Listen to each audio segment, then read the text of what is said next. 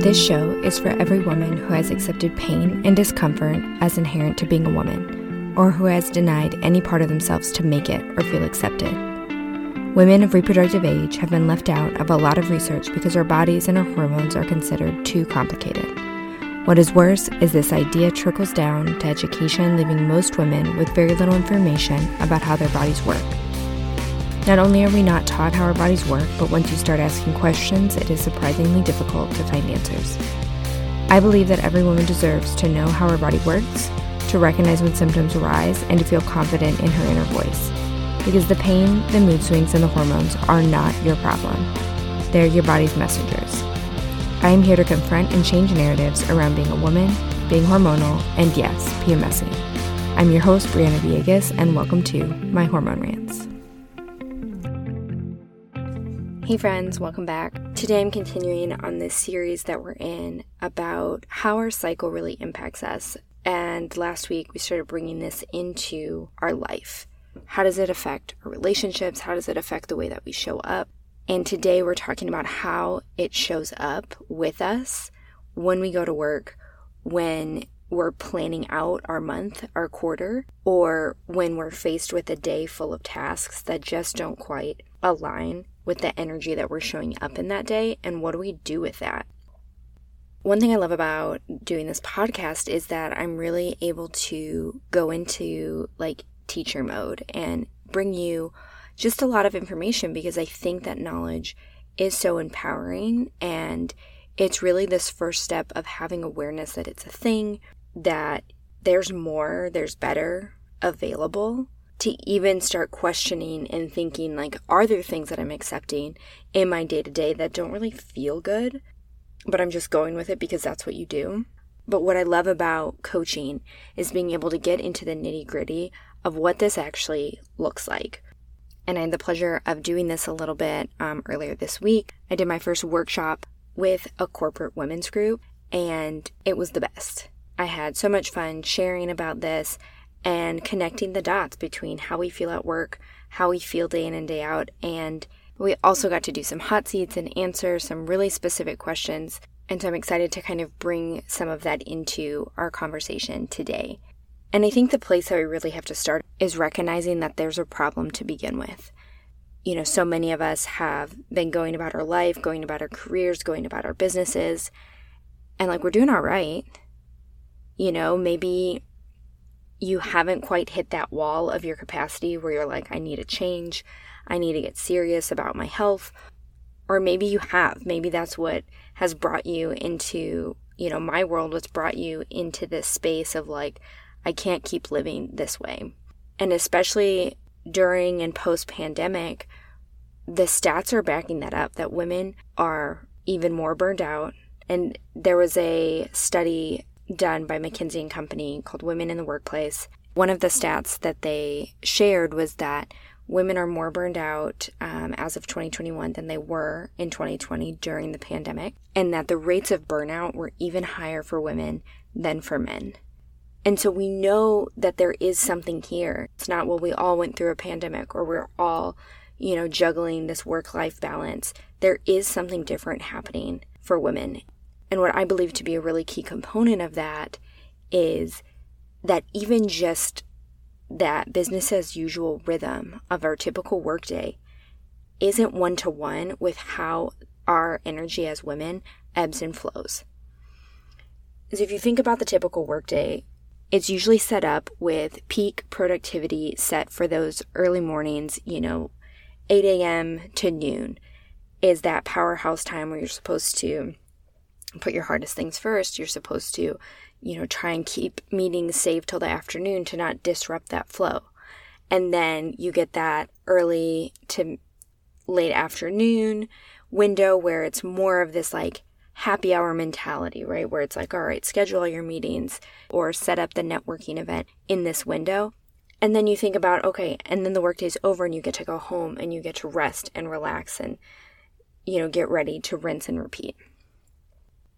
Is it set up that way because men created that system and they made decisions of when they're going to do things based on what feels good, based on what they wanted to do? And by men created this, I mean, centuries ago, when the modern sort of workday started to take shape, the only people that were having those conversations, the only people in the room were white men who had property. And so that's still the pattern that we follow today. But the reality is that's the most productive for them because that aligns with how their natural energy ebbs and flows. And that's directly connected to hormones. For men, their testosterone and cortisol are highest first thing in the morning. And so they're primed for productivity. In that 2 to 5 window in the afternoon, testosterone has started to dip and they're more sensitive to their estrogen levels. You know what that means? They're feeling more social. They want to network and collaborate and be around people. And then after the workday ends, they head home and they're heading into their sort of rest and reflect energy where they want to zone out, they want to decompress. And it aligns not only with our typical workday, but with how we think about time, as in a 24-hour clock. It also aligns well with the fact that, like, oh, it's natural, like, as the sun goes down, we're preparing for sleep anyway. And then it repeats every single day. So they just follow this pattern and it feels good, it feels natural. And so they're not even necessarily aware that this is a thing. Most men don't know that that's why mornings feel good for them. And so when I talk about this idea of cycle syncing work, I'm not asking anyone to do anything radical. All I'm saying is recognize that your ebb and flow is different, and it's not one-to-one with this typical workday. What if you gave yourself permission to adjust the way you interacted with that typical workday to honor the fact that your energy ebbs and flows over 28 days instead of 24 hours? When I have conversations about putting this into practice, the responses and the questions that come up are very different if it's a group of entrepreneurs or a group of, corporate 9-to-5ers. Women who are running their own businesses, who have the control and say over what goes on their calendar when, they often feel like, I have so much open space. How do I organize it? How do I decide what I should or shouldn't do? How frustrating is that when you're like, okay, I'm going to take, this half day to do family things, but you wake up that day feeling so like in the zone and like, oh, if I could have just sat down, like I know I could have knocked out so many things. Or you invest in getting childcare and providing a distraction-free zone so that you can really get work done, and then you show up to that block of time that you've curated and the motivation and energy just isn't there. And I even had a friend who's also an entrepreneur, and she was telling me how she has a team member who will give her prompts of like, hey, it's time to update the blog. She is aware that there's a certain blog day. Like, I'll know when I wake up this day, it'll be like, it's blog day. I don't know when it's going to happen, but I know it hasn't happened yet. And she'll kind of try and hold off those prompts until she wakes up in that blog energy. And then she's like, all right, let's batch the blog. Just imagine how much more effective blog day would be if she knew the exact day it was coming and could plan for childcare that day and plan to, find a space that was actually inspiring and distraction-free, not like typing at your computer while staring at, piles of laundry or dirty dishes. And that's really the beauty of it. When I talk to 9-to-5ers, like the group of women that I talked to earlier this week, the primary concern is that I don't have control over my schedule. I don't get to decide exactly when I do everything, right? There's project deadlines, especially in client services. Like the client is king. That's who kind of determines when things have to happen. And so what do I do when I show up to work on my period, super low energy, low motivation, and probably cramps, and fatigue and discomfort? How do I navigate these two things? And is it possible to honor this energy without having to tell my boss or my team members what day of my cycle I'm on? Just because you're in this energy doesn't mean that you have to batch every task. So for example, if you're in your menstrual phase and it's like you're feeling very intuitive and wanting like clarity and prioritization, one, you can use that skill to balance out like, look, I feel this level of energy. This is what my capacity is today. What can I prioritize? What's the most important thing that gets done today? And what does not make it on that list and can get pushed or removed altogether? The other thing is when you know you're in this energy, And that's where your inclination is. That's where your brain and your body want to go. Like, what if you just created one single hour in your day to put towards that energy? So if you're in your menstrual phase, like, what if you made it either a pre-work journal practice, gave yourself some time to reflect, or you allotted 1 hour in your workday to reflect on questions about your career, reflect on questions about your project, and do kind of a bird's eye view and say, is this system working? And then you go about the rest of your day. But in that process, you've given space for the energy that you're in. The other thing that you'll find is the more that you create space for your current energy, it actually creates more energy. It creates motivation. Of course, you're not motivated to do things that don't feel good and don't feel aligned. And that's when we get caught up in, productive procrastination, right? Because we're looking for any kind of distraction from the thing that actually needs to get done. But if we accept that those things are not matched, then we can go in with eyes open and say, okay, I'm allotting this time for myself to do what feels good. And then I'm going to focus on this one task that's really important and give myself grace that this might take me longer than it might the next week when you're in follicular and super high energy. But allow that to be okay and give yourself permission to not do some of the other little tasks that maybe were on your to-do list that day. But one of the questions that came up, and again, this is my favorite part about this, is when you get to personalize it and say, okay, what are the yeah buts? The yeah, but my role is like this and I can't do those suggestions. Maybe you're client facing and your face is literally on camera all the time because you're presenting and you are the face of the company. So I can't turn my camera off. I can't minimize that sort of energy output. And this also ties in with this idea of like, how do I do that? How do I ask for an accommodation without being like, hey, I'm on my period? My suggestion was this: when a meeting comes in, but you can put in a buffer, like 5 minutes, 10 minutes, 15 minutes, maybe 30 minutes, so that you build in this time for yourself to do a check-in so that you are, hydrated and you're fed and you have a minute to just rest and like not worry about what your face looks like so that you can recharge enough to be on when that next call hits. It doesn't have to be some big, huge boundary, but we have to be conscious of our energy because yes, you can do back-to-back meetings for a full workday, but can you do that day in and day out? No, because the reality is like we're living in these chronic states of being burnt out, and it's because we're not honoring these rhythms and we're not creating these mini moments.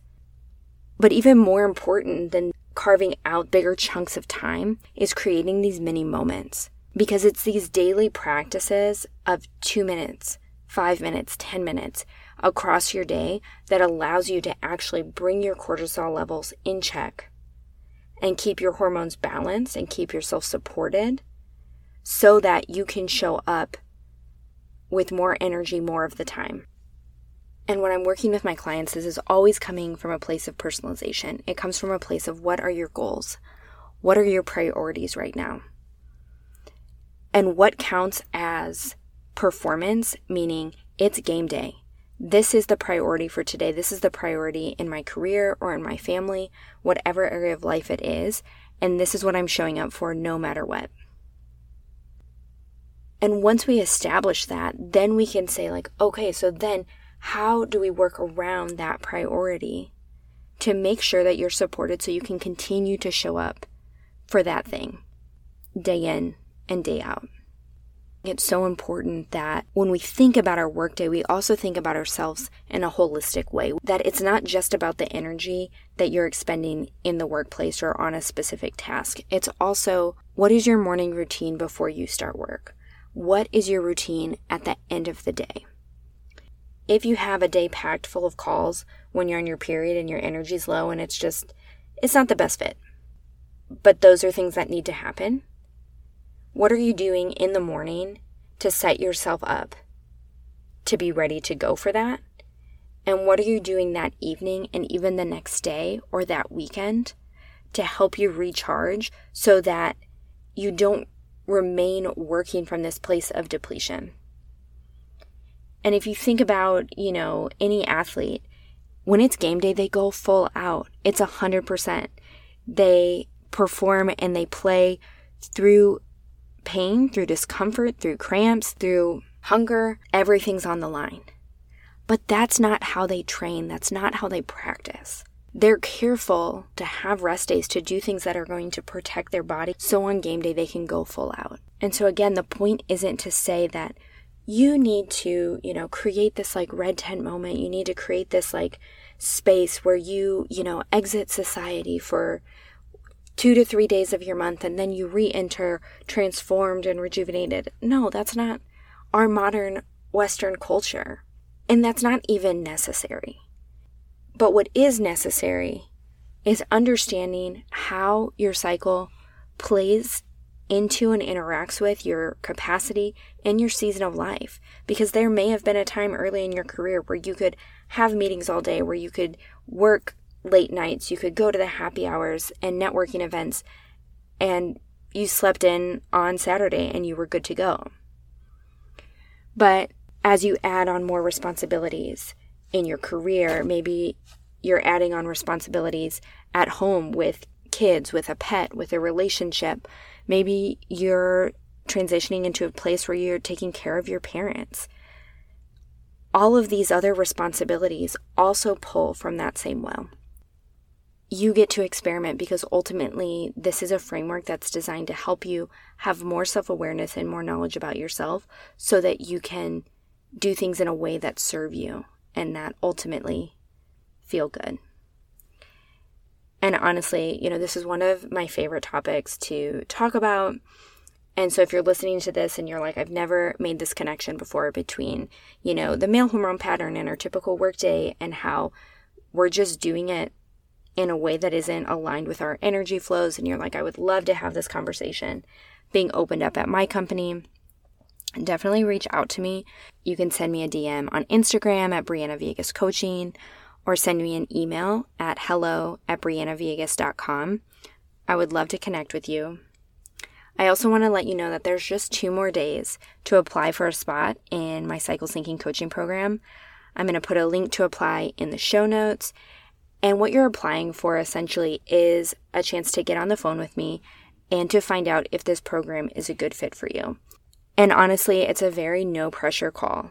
My goal with the call is for you to come away with a full body no, or a full body yes, or maybe a full body not right now. Regardless, I want you to come away with clarity and knowing where you stand. And on my end, first, I love getting on the phone with you guys. I love connecting with you. And regardless of whether you decide to join the program or not, these conversations are so valuable for me because it's really the best way for me to learn how to best serve and support you moving forward. So definitely reach out, apply for that call. I can't wait to hear from you. Thank you so much for listening. If you want more great episodes like this one, subscribe on iTunes, follow on Spotify, or wherever you listen, and be sure to share with someone who could also benefit from this information. And if you want to learn more about how I can help you stop normalizing your symptoms and start optimizing your experience, head to briannavillegas.com or find me on Instagram at Brianna Villegas Coaching.